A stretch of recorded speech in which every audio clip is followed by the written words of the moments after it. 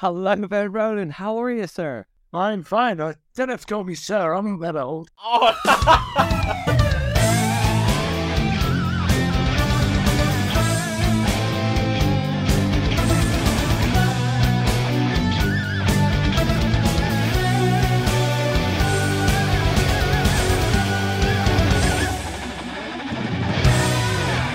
My special guest today is a superb actor who's been enhancing the stage and screen for more than 5 decades. He played 4 different roles in the bill, most notably, of course, as Sierra Oscar 5-2. Since then, he's played everything from a flying instructor to a model shop owner, even an archbishop. He's governed the bad girls and won critical acclaim for his Lear. In this house, there's only one Corrie I watch, and it's the one with the 3 stripes. Ladies and gents worldwide, make some noise for the mighty Roland Oliver. Roland, welcome to the Bill Podcast. Gosh, you'd like to be my PR person. Yeah, sure. The best anecdote I ever had. I wrote about 3 years ago a little piece of sort of doggerel verse, imagining somebody like you, if you like, looking at my CV and my career and responded to Good in Progress report. So it might be an idea if I read that to you.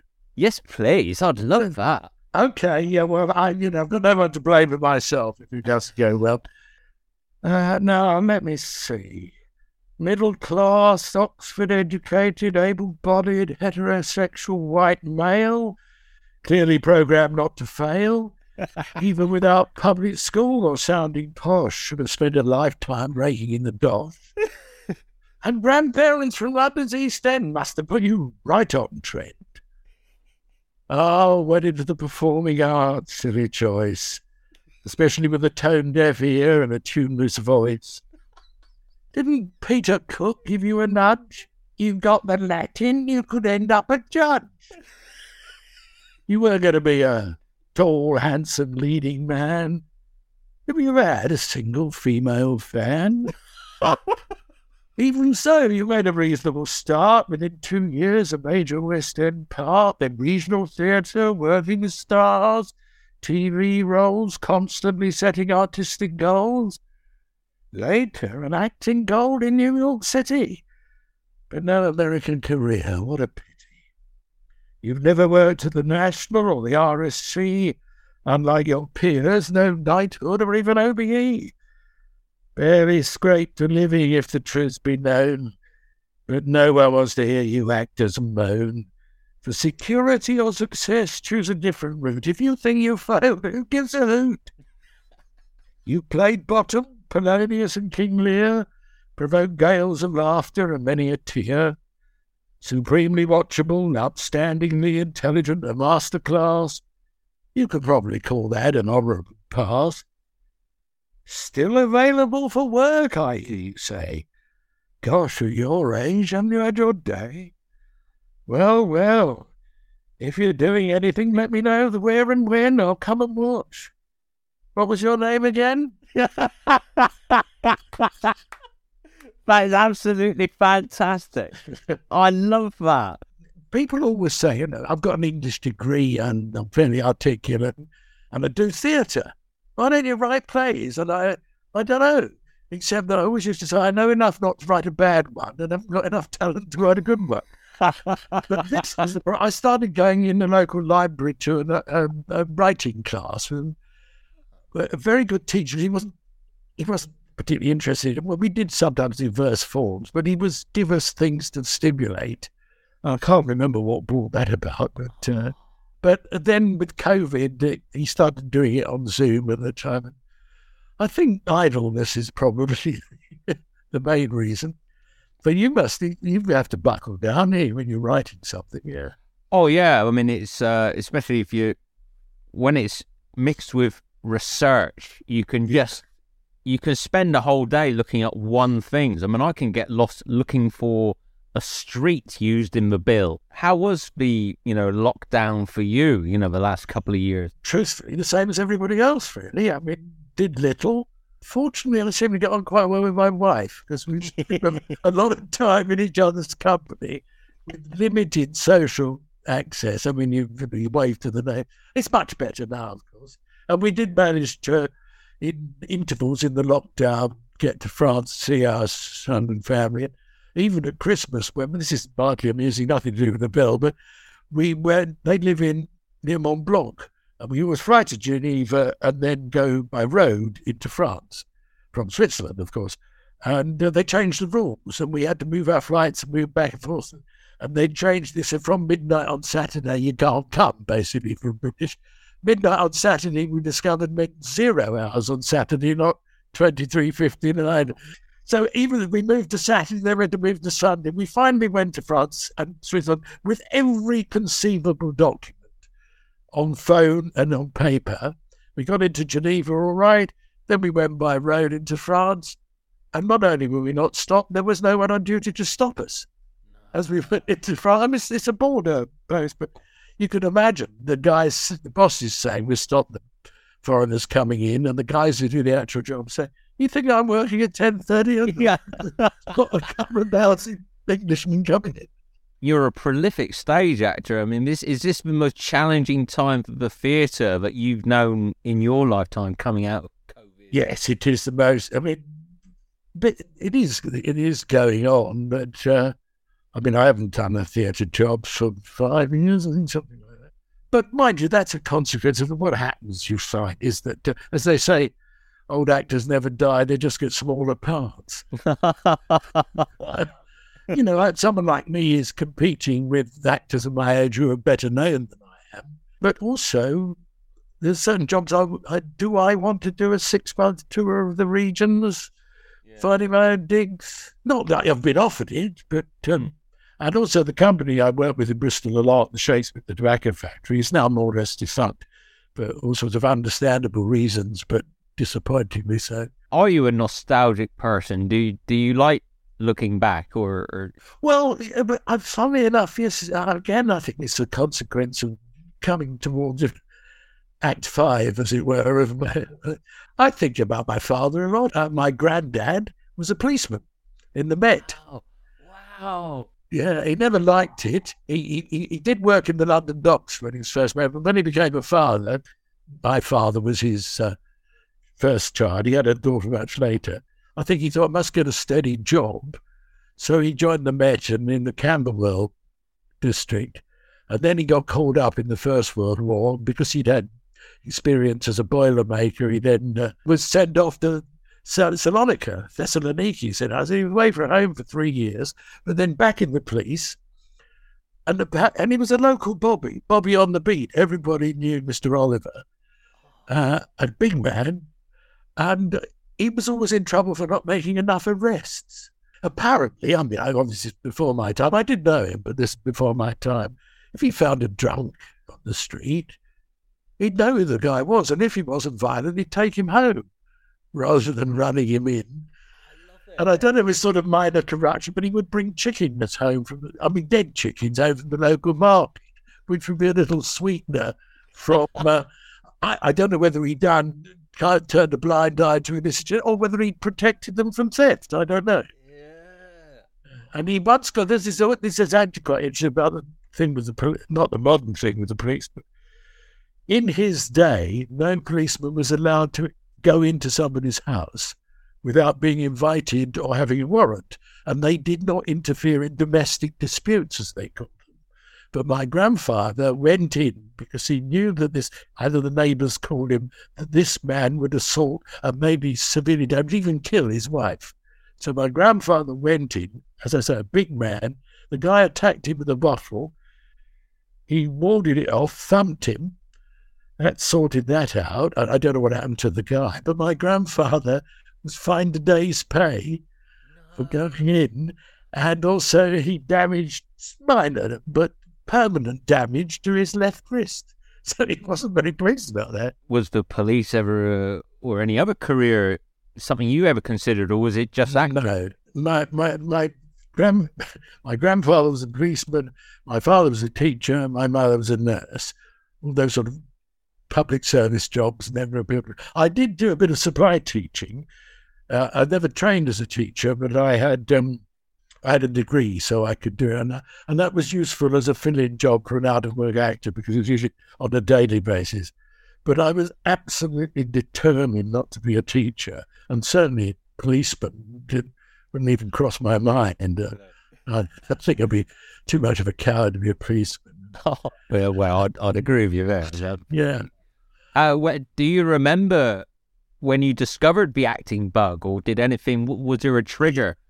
That's a question people often ask me, and I don't know. I mean, I've always done stuff, even at primary school. I was the loudmouth who played I played Father Christmas when I was 6 or 7 in some school play.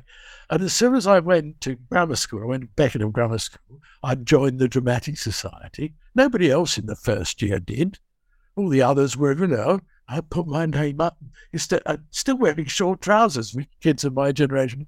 I'd go to the play readings in my shorts with sandwiches that my mum would give me Friday evening. And then I was in a couple of plays at school, and the father of one of my friends was a luminary in local Amdram, and they needed a 13-year-old or 14-year-old to be in a play. And I did a play with them, and then another one. And then when I was 16, I actually played the juvenile romantic lead in a play where I had several unsuitable girlfriends and then ended up with a nice girl. And at the end of the play, this nice girl, I was 16, remember, she was 22, married, and as I subsequently discovered, pregnant, but only just. And she was, I'm not tall, but she's shorter than me. And we'd not kissed in the rehearsal. We just sort of said, they kiss. Came to the technical rehearsal, and she had her arms around my neck, and she said to the director, shall I kiss him? And he said, yeah. I mean, that's what it says. So she kissed me. Then she, with her arm still round my head, turned to the director and said, shall I kiss him again? I think up to that was probably the best moment of my life. Yeah. That far. And I thought, this is the night for me. This is what. And then in the dressing room afterwards, all the other girls who I'd rejected in the play all queued up for a kiss as well. Oh, wow. And we changed in the same sort of big room. It was all perfectly respectable. They're wandering around in their underwear. Well, you could imagine. Yes. But I, as far as I know, it wasn't until I was 50 that I got kissed on stage again. And then it was an old maid. I mean, a female old maid, very attractive woman. Yeah. And she's still a friend. So I don't know whether it was teenage sexual fantasies. But going back, trying to be more serious, I don't know. I mean, my dad was he wasn't theatrical at all, but you sometimes, as a teacher, I suppose, you sometimes feel that he was performing a bit. But not really. And my parents were not, we went to the theatre occasionally, the pantomime, things like that. But my father, he thought the cinema was an unhealthy place. So we didn't go, not in any moral sense, but people smoked and it was dark and you should be out in the fresh air playing football. In my adult lifetime, I think he saw 4 films. We went to see Richard III with Laurence Olivier because that was part of my education. We saw East of Eden for reasons that I won't bore you with, the humble accident. We saw Gold, a 1966 World Cup film. And then he saw Sound of Music. Yes, I think that's all right. I mean, he watched films on television, but that's all I know he actually went to. It's true. Yeah, so my nan and granddad only went to the cinema once, and it was to watch Goldfinger. Really? Yeah. I've come just still in the generation before television. A lot of people got television for the coronation, the Queen's coronation. We actually got a bit before that because it was the Stanley Matthews Cup final, if you know what I'm talking about. Oh, okay. So I had a television. And in fact, for a few years, we were ahead of the game in our street, and about a dozen people would come and watch the cup final in our house. But my parents were different, but my friend down the road, his mum, would go to the cinema, often with him, if it was at least twice a week, because we had one cinema a mile in one direction, 1.5 a mile in the other direction. So there were at least 2 possibilities. And of course, they always used to show 2 films, the B feature and then the main one. Yeah, so you asked if I'm nostalgic. It looks like it. Yeah, this is wonderful. It's fantastic. Were your parents supportive of you when you decided you wanted to pursue an acting career? They were, but it's very difficult job, as you know. I mean, if I look back at my proper CV, I mean, I seemed to do a lot early on, not television, but theatre. But you don't earn very much. And then there would be longer hiatuses. And my mother said, well, you've done your best. This was after I'd been at it for a while, not when I started. She said, you're not ruining your life, but damaging your life, pursuing a dream. Wow. And for me, it wasn't a bit. I thought, well, this is what I want to do, what I think I'm quite good at. But initially, I wanted to be a director, because that's what people from Oxbridge do, don't they? They become directors, but it didn't work out that way. So right. I did do it. I'm like most actors. I've directed plays in the theatre occasionally. But, so they were not unsupportive. Because my dad was in education, I mean, he was a totally different sort of, he was a woodwork metalwork teacher in a city school in the last 20 years of his career at Kennington Boys' School. But education was and I did do well at school. And it was a sort of, I went to Oxford because I got in. Yeah. You know, and people don't. And I did. So it's been downhill ever since. But no. I still have the letter somewhere off me. And then my contemporaries, the obvious ones worth mentioning, are Terry Jones and Michael Palin. And Terry was in the same college year ahead, and Michael Palin was a different college, but an exact contemporary. Last year on the Edinburgh Fringe, he directed the Late Night Review, and I directed the play. And our careers since have been slightly different. Yeah. Well. He's a very nice man, by the way. And I can't call him. We're perfectly friendly if we meet, which we do. Yeah. He's not a current mate. And Terry was a lovely guy as well. Oxford's a beautiful city, isn't it? Beautiful city, yeah. Did you go to university? Yeah, I went in York. Oh, well, that's not bad.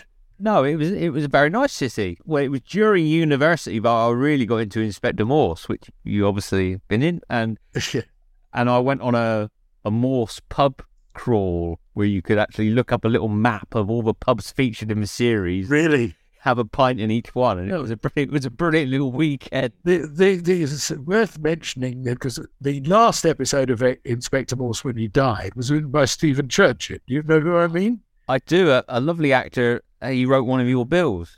He did. Well, that's how he and I were at school together. Oh, wow. And he's a bit younger than me, or was a bit younger than me, but our paths crossed, we had mutual friends. And he was in the bill I did, the Wait for the Whistle. So he knew what sort of character, and he actually he was asked to write me into an episode. So he was, hadn't our paths crossed, but he did really well as a writer. I look at his credits. Lewis he wrote as well. When you were at Oxford, well, what was the process for you to become a professional actor? How did the process, that's interesting because we talked about whether one should go to drama school afterwards if you wanted to be an actor. I mean, for instance, I remember director saying the actor we now know as Michael York might be a good idea if he went to drama school. We didn't go to drama school, and he had a sort of meteoric start to his career. Annabelle Leventon, if you know who she is, as a contemporary one, she went to drama school afterwards. I tried to get on training courses as a director. So that was the process. There was what was then called Associated Reviews and Television Company backed trainee directorships in theatre, and then there were Arts Council bursaries. I remember I was interviewed for an Arts Council bursary. It took months because I had to arrange an interview with each member of the panel separately. Whoa. Including one person called Elizabeth Sweeting, who ran the Oxford Playhouse, who was almost a mate. Wow. And I still didn't get the bursary. The principal in Bristol Convict and her said they would recommend me, but obviously the others didn't. So, but maybe I think you have to be serious. I don't think I've quite admitted that I wanted to be an actor. I want to work in theatre, yes, be a director, a producer, that sort of thing. Until I became a father and I was pushing 40, this is what I do. For good or ill, I would then say, people say, what do you do? And I'd just say, I'm an actor. Like you might say, I'm a lawyer or a bricklayer. before that, as I've already said, it was, well, I work in theatre. Because I did mainly, I didn't do much television until I was about your age. You know, I know exactly. It's only over the last year, and I've sort of been firm and said I'm a TV historian. It's what I am. It's what I do. It's what I love doing. But it's a funny sort of. I wonder what that is. Whether it's a sort of a modesty thing or a confidence thing. Both of those, and also I was just slightly embarrassed. Also, you must get this because as soon as you say that, the questions you must be asked, and I get it. Oh, what have I seen you in? Or you know, have you done this? And then you think, well, you know, I've done a lot, but you know, blink and you miss me. And you must have to find yourself explaining yourself all the time. Well, it's funny when I meet people. You know, the Bill to me seems like quite recent in television, but there's a generation for whom it was never on now. And when did it finish? 2010. It's not that long. It's not that long. Terms, isn't it? Yeah, but then like people said, "Oh, is that old cop show?" And you're like, "Oh, no, it wasn't." It seems so. But you see, I mean, the Bill equivalent for me was Z-Cars. Of course. You know, it's nitty and gritty and all that. I worked actually with the Scottish actor, Joe Brady, who played one of the cops in Z-Cars in Scotland. He was a terrific actor. Yeah. And I worked with Sergeant Lynch, Jimmy Ellis. I worked with his ex-wife, did a very good play in the theatre with her.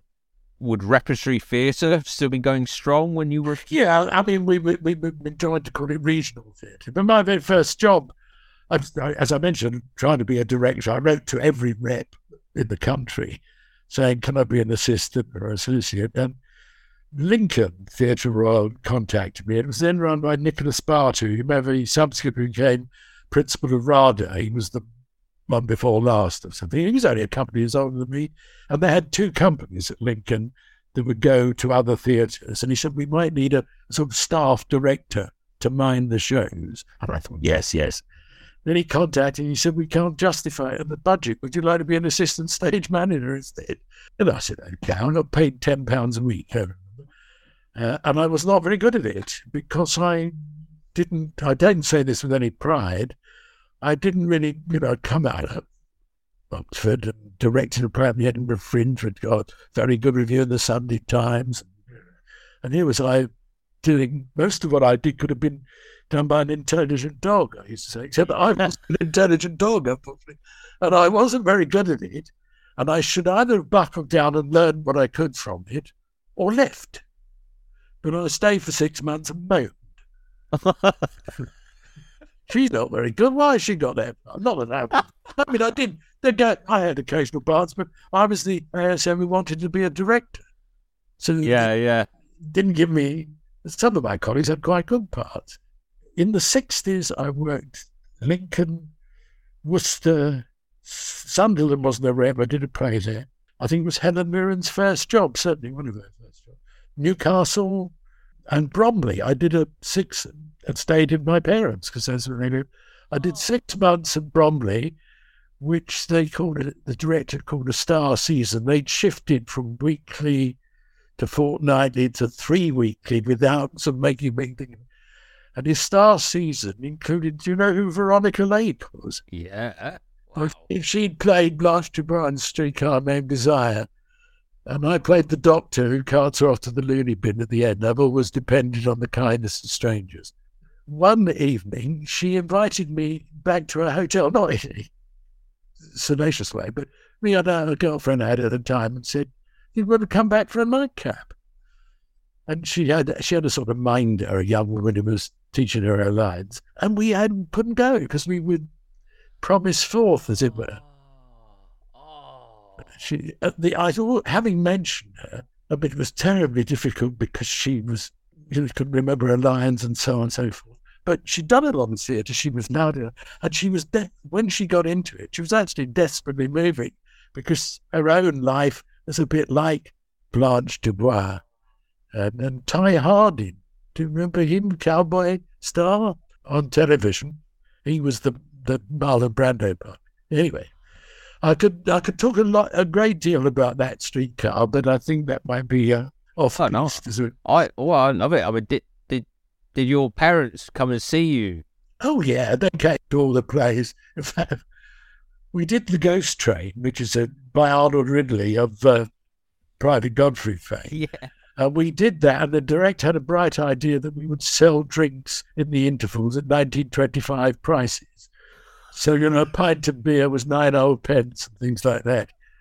And my parents came to see it with some friends, and one of the friends, because it was difficult to get to the bar with these cheap drinks, he didn't come in for the second act. He stayed in the bar so he could be the first to get the cheap drinks when the second interval came.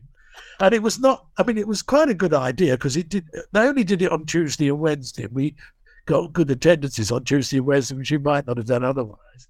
It was a murder to do because by Act 3, half the audience were pissed and they were carrying the beer into the auditorium and spilling it, and we're trying to act. And the barman told me that one night, 8 young men each ordered 8 single whiskies. And when they couldn't buy doubles. When they first did it, the barman thought that this guy was buying it for his mates. But they, as I say, bought 8 each. So it was a good marketing idea. It didn't quite work the way that it was intended. But then they did, I wasn't in it, but they did, talking of Priestman, they did The Crucible with Rupert Davis, who was the Maid Gray. Subsequently did a play left by this time with Cliff Richard, and Adam Faith did Billy Liar. There was another strange, the director took on as a sort of resident supporting company without knowing what they were going to do, what plays they were going to do. For example, in Streetcar, the Carl Malden part, I wanted to play, but I was only 25, 26, and I couldn't do it because, I could have done it if he had been an ordinary, but they had to hire an actor in his 40s.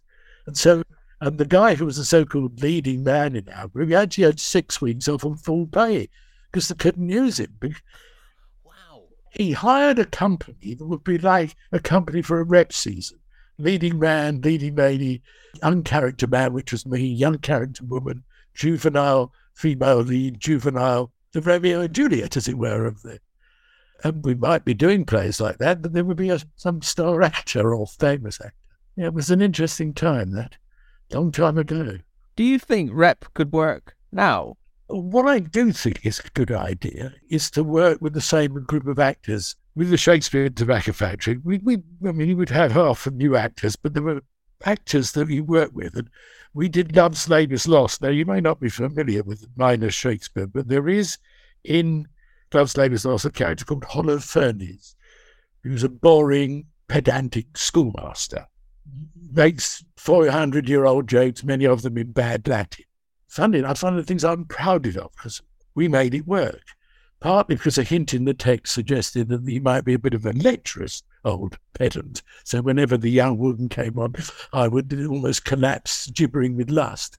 But what really made it work, one of my colleagues I was used to working with, his name is Jonathan Nibbs, he played the dim curate. So if I'm pontificating in obscure words or in Latin, and he's struggling to understand, then the audience think, oh, yes, it's not me being dim. This guy's a boring old fart. And the boring old fart becomes funny because he's, what the f is he talking about? Yeah. I saw a wonderful video with you. I think it's a Shakespeare's Brain video talking. Oh, you watched that? Oh, I'm telling them. I'd love if you can tell the story from that Love's Labour's Lost of the audience member on the front row. Oh, would you like to hear? Oh, I'd love to. That's outrageous. The theatre is the tobacco factory. As the name suggests, it's a reclaimed industrial space, and the audience are in the round. And sometimes with Shakespeare, as you get with classical concerts, people read the score, read the text, and we had this kind of fun round with the text of Love's Labour's Lost. And of course, you could see him. If it had been a proscenium arch theatre, he'd be back in the stalls. And he's there reading them. And I said, we can't get this guy. And one of my colleagues, and I'll mention his name, it's his story, but I was there. His name is Tom Sherman. He lives in Bristol. And he was playing Costard. He was a sort of rural character. And a bit like A Midsummer Night's Dream, the working class do a show for the posh people. And they do a play about the nine worthies, people like Pompey and Julius Caesar and Alexander the Great. And at one point, this guy, Tom, says, Pompey the Big I am. And one of the participants says, no, Pompey the Great. And the next line is, you're right, sir, it is Pompey the Great. On this occasion, he said, I'm Pompey the Big I am. And the posh bloke says, no, it's Pompey the Great. And he said, went forward to the audience, took the script out of the guy's hand, looked at it and said, you're right, it's Pompey the Great. And then he gave it back to him. To his credit, the man took him very well, but his wife or girlfriend with him was a puce with embarrassment. I mean, took it well, and the whole audience just erupted. And that's, you can do something like that, like that. And it wasn't improper behaviour by the actor. It was absolutely... Yeah, it just felt right in that moment. Right in that moment. So that reminds me, I did a play once where cupboards with drawers on the top that you get in the kitchen, chest doors, and I shut the one cupboard door and the other one opened. Then I shut that one and this one opened. And I did it again and the same thing happened. I said, yeah, that's clever. And the audience fell about. So it's a good idea. I came in the next day, I rehearsed it, made sure it happened again. That night I did exactly the same thing. Said, hey, that's clever. Not a titter.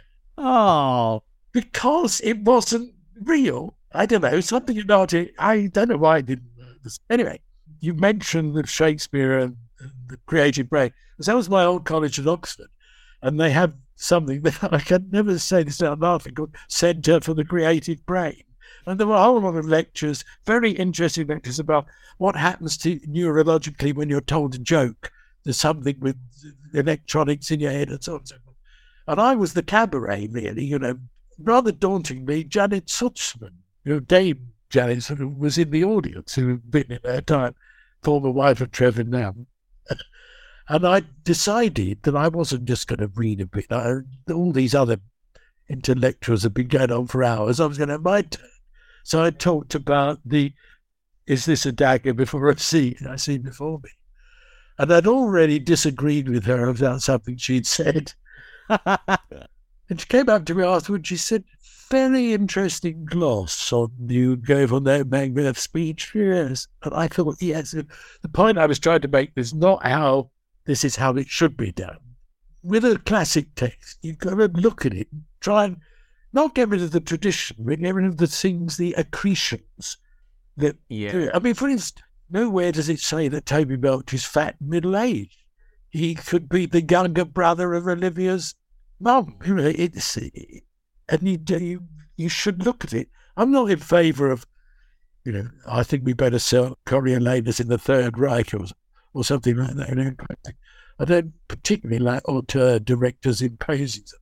But if you look hard and say, not is this what it says, but what do I think this is what it says? And if people ask me about King Lear, what was your interpretation? I said, well, I didn't have an interpretation. I looked at each scene and did the classic, what would I do if I were not a king? So, and you add in sufficient circumstances to make it work. So I sort of played the part, dare I say, on its merits.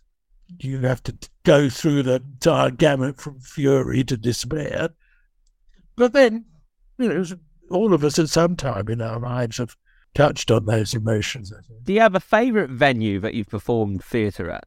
Well, funnily enough, because some of the best parts I've had have been rooms above pubs, things like that. So I do play at the Old Red Lion in Islington, which was where I first met Andrew Hilton, who subsequently started Shakespeare at the Tobacco Factory. He directed it. I do like in the round theatre. On the whole, I would go for an intimate space rather than a 2,000-seater where you've got to make sure and as I can't sing the same with life, I'm never likely to be invited to musical theatre. And what was it like when you moved to jump into television? Because presumably you were never trained in television. No, well, I've never trained in anything. I mean, I've been to classes. I'd done a couple of parts. And then a director television director called John Black. I knew him in Scotland. I worked a lot in Scotland in the 70s, and he was doing Doctor Who. And I wrote him a letter. I said, I know we meet in Scotland, but I live in London, and he gave me a perfectly reasonable part in Doctor Who, Captain of the Guard. According to, I've come to you via a guy who I'm in school with called Ken McAleer and his son and all that. And his son told Ken, in the Doctor Who fan base, I'm the one who's been knocked unconscious the most times in a single story because I kept being zapped and my head banged by Tom Baker and then finally killed off with some sort of laser gun. And Graham Cole's in that. Well, this is him here. Yeah, absolutely. Yeah. He's a nice fellow. He was always made pleasant.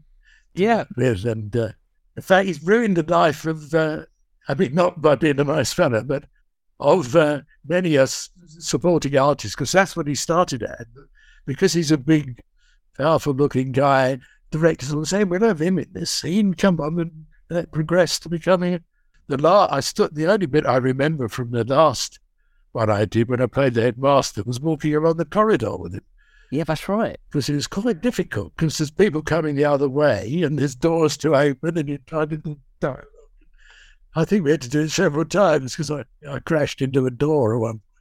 Well, the way TV was made then, let's use Doctor Who as an example. Presumably you spent a week rehearsing and then did it. Yeah. You're quite right. It used to be much more like theatre. You would rehearse. In Doctor Who, we did do it like that, but the only time we did it in order was in the read-through. But we'd do a couple of weeks rehearsal and a couple of days in the studio. They'd do all the TARDIS scenes in the same session, for instance. And then you'd do 2 more weeks rehearsal. And for the second lot of studio stuff, the electricians went on strike. They had a legitimate grievance. It was to do with, worked till 10 o'clock at night and they didn't get any parking places at the television centre, whereas day staff, office staff, would get it and leave at 5 o'clock. And the electrician was saying, hang on, it's not just us, we've got female members having to walk around the back of White City at 10 o'clock at night, and it's not right. So it was postponed. So that did mean that when they did it again, he got paid again, which was quite nice. Tom Baker, I thought, was very nice. Not up himself, if you see what I mean. Just very interested in other people. Yeah, because he had a reputation at that time, because it was his penultimate story of maybe being a bit aloof. But I think he was happy on that production because it was a very good production, wasn't it? Yeah. It looked good. It was great actors. I think he's an actor's actor, isn't he? I mean, when he's surrounded by people he respects, then I think he's at his happiest. Can I tell a story about him? Is that allowed? Yes. Well, we did have a run through on a Saturday morning, and he was late. Unusual, and it meant that we had to run late with the rehearsal, and there was something, I don't know, a tennis tournament in the afternoon, a Whiteman Cup, and someone had tickets for that, and he apologised, and he said, isn't it very cold in that Green Park, We said, why? He said, well, I spend the night in Green Park. He used to spend a lot of time in Soho because he was a voiceover artist, and he had a pager before mobiles. So he had a lot of mates in Soho, including the painter Francis Bacon.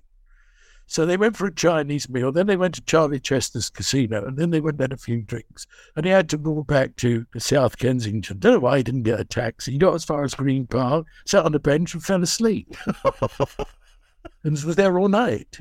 And one of my colleagues was chatting and was going to move to Guildford. And Tom said, I couldn't live in Guildford even if you gave me a house. He said, why not? He said, well, if I can't get from Soho to Kensington, how would I ever get from Guildford to Kensington? Hello, this is Ben Payton, and you have been listening to The Bill Podcast, produced and presented by Oliver Crocker. Co-produced by Ben Adams, Rob Cook, Sarah Kuiper, Alex Mockler, and Simon Wolfe. Executive produced by Isabel Allen, Ben Ashmore, Joseph Beaver, Daniel Christopher, Alana Dewar, Andrew Dyack, Paul Dunn, Dan Evans, George Fairbrother, Luke Hegarty, Edward Kellett, James Ledane, Simon McGoldrick, Lucy McNeil, Gary Moncur, Stuart and Jen Morris, Claire Norbury, Laura Pinney-Fay, Tom Sherrington, Angel Stannard, Patrick Stratford, Michael Weil and Sarah Wendt. Brought to you in association with GeorgeFairbrother.com, McGoldrickWatchRepairs.com and Misty Moon Events. For over 60 hours of exclusive The Bill-related content, including reunion highlights, reaction videos, cast and crew commentaries, pilgrimage location videos, off-the-beat bonus podcasts, and much more, join the investigation from £2.49 a month at patreon.com/The Bill Podcast.